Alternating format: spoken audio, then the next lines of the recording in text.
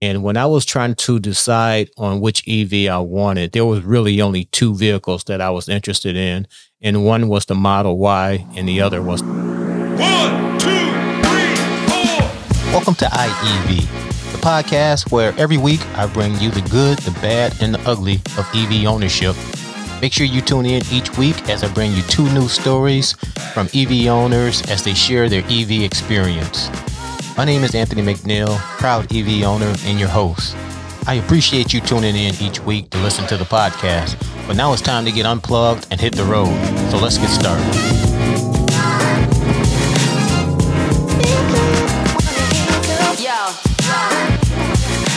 Hey, what's going on? Welcome to episode number 2 of iEV, the podcast. Once again, it's me, your boy Anthony McNeil, back with another episode for you. This episode is going to be different than all the other episodes that's going to be included in my 50 EV Stories series. And the reason why this one is different is because I'm going to be the guest. Now, of course, I'm not going to be asking myself the questions that the other guests will be answering because that would be a little weird. But I am going to give you my responses to all those questions. I'll just leave the questions out. And I'll start by giving you a little bit more in-depth look into who I am. I'm from the state of Michigan. I'm a retired police officer, a husband, a father. I'm also a business owner. I've owned a very successful cleaning company for the last 30 years. And I am also a podcaster. I have several different podcasts in different niches, everything from obviously electric cars to golf to fatherhood and law enforcement. And I am also the owner and founder of the Everyday Heroes Podcast Network.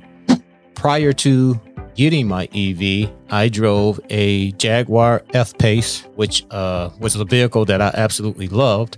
But the gas was killing me, as you can imagine.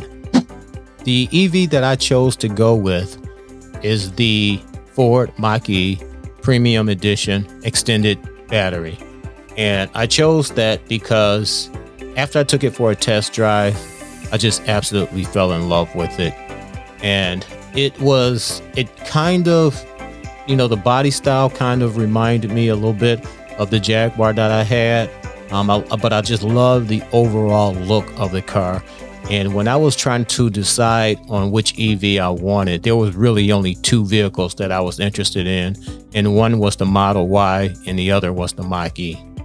What I love most about my EV is just purely the technology.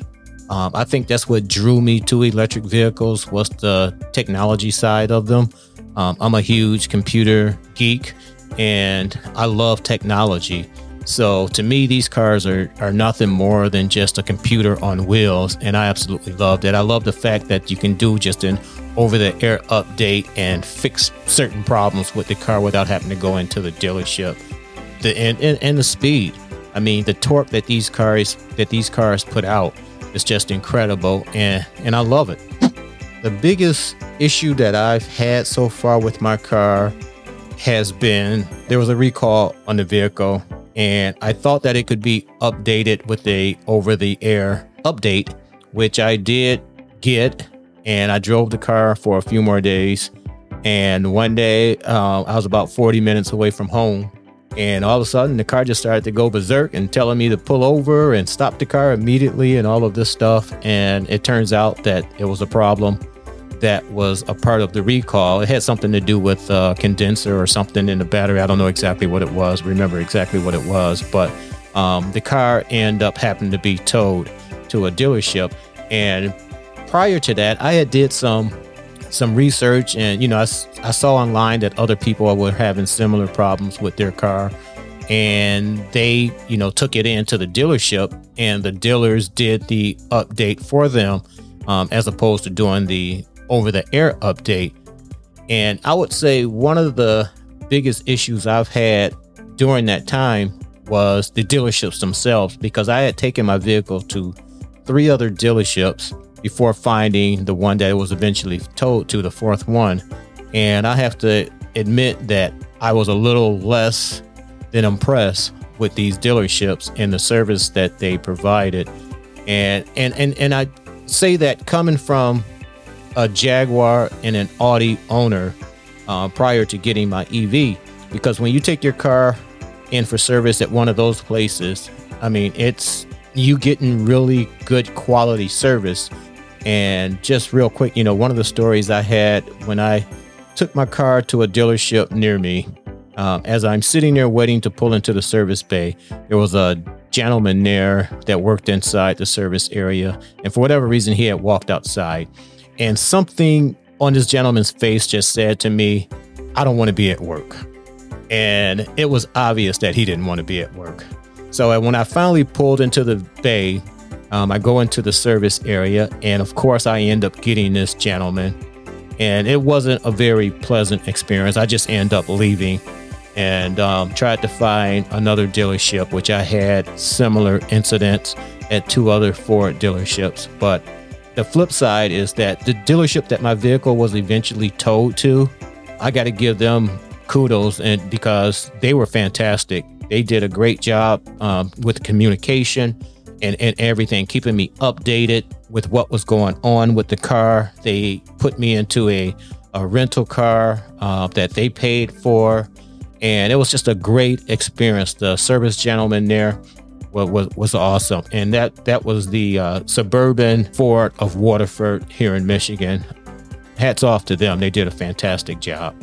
My overall EV experience, besides that one incident, with the recall, I love the car. I have to say that overall, I am extremely happy.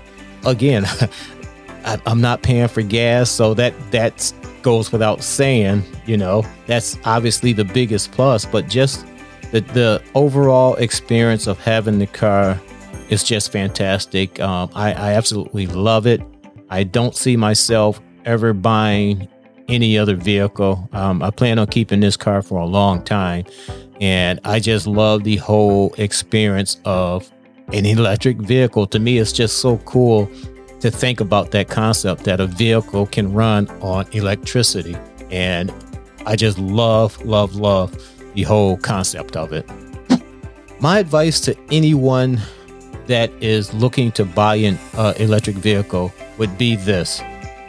Make sure that prior to getting your vehicle that you install a 240 line at your home. That was something that I did not do, and I did not schedule to have my outlet put in until once I got my vehicle. And that was a mistake, because for 4 days I had to go to Electrify America charger to charge the vehicle. And that was kind of an inconvenience for me, as opposed to just pulling into my driveway, into my garage and plugging the vehicle up. So that would be my advice. If you're going to get an electric vehicle, get your 240 line set up prior to taking delivery of your vehicle. I can honestly say that I will never go back to a gas-powered vehicle. Like I said, I'm a technology guy. I love the technology that's put into the electric vehicles. And there's nothing against gas vehicles at all. I just love the whole concept of an electric vehicle, and I can never see myself going back to drive a gas vehicle. And as long as they keep making the EVs and they keep making good quality EVs, I will always be an EV owner moving forward. All right, listen, I appreciate you tuning in and listening to me talk about my experience. If you have any questions, please go over to iev.fm/talk to me and let me know if you have any feedback on this episode, on the whole series. Also, if you want to be a guest on the 50 EV Stories series, all you have to do is go to iev.fm/be a guest, all one word. And just simply click on the link that's there and follow the instructions. It takes about 10 to 15 minutes. It's super easy. There's nothing to download. All you have to do is listen to the questions, read what each step is about, answer the questions, and I'll take care of the rest when it's time to edit. Now, on that note, I'm out of here. Keep doing what you're doing. Stay blessed. And I will see you all on the next episode. Bye-bye.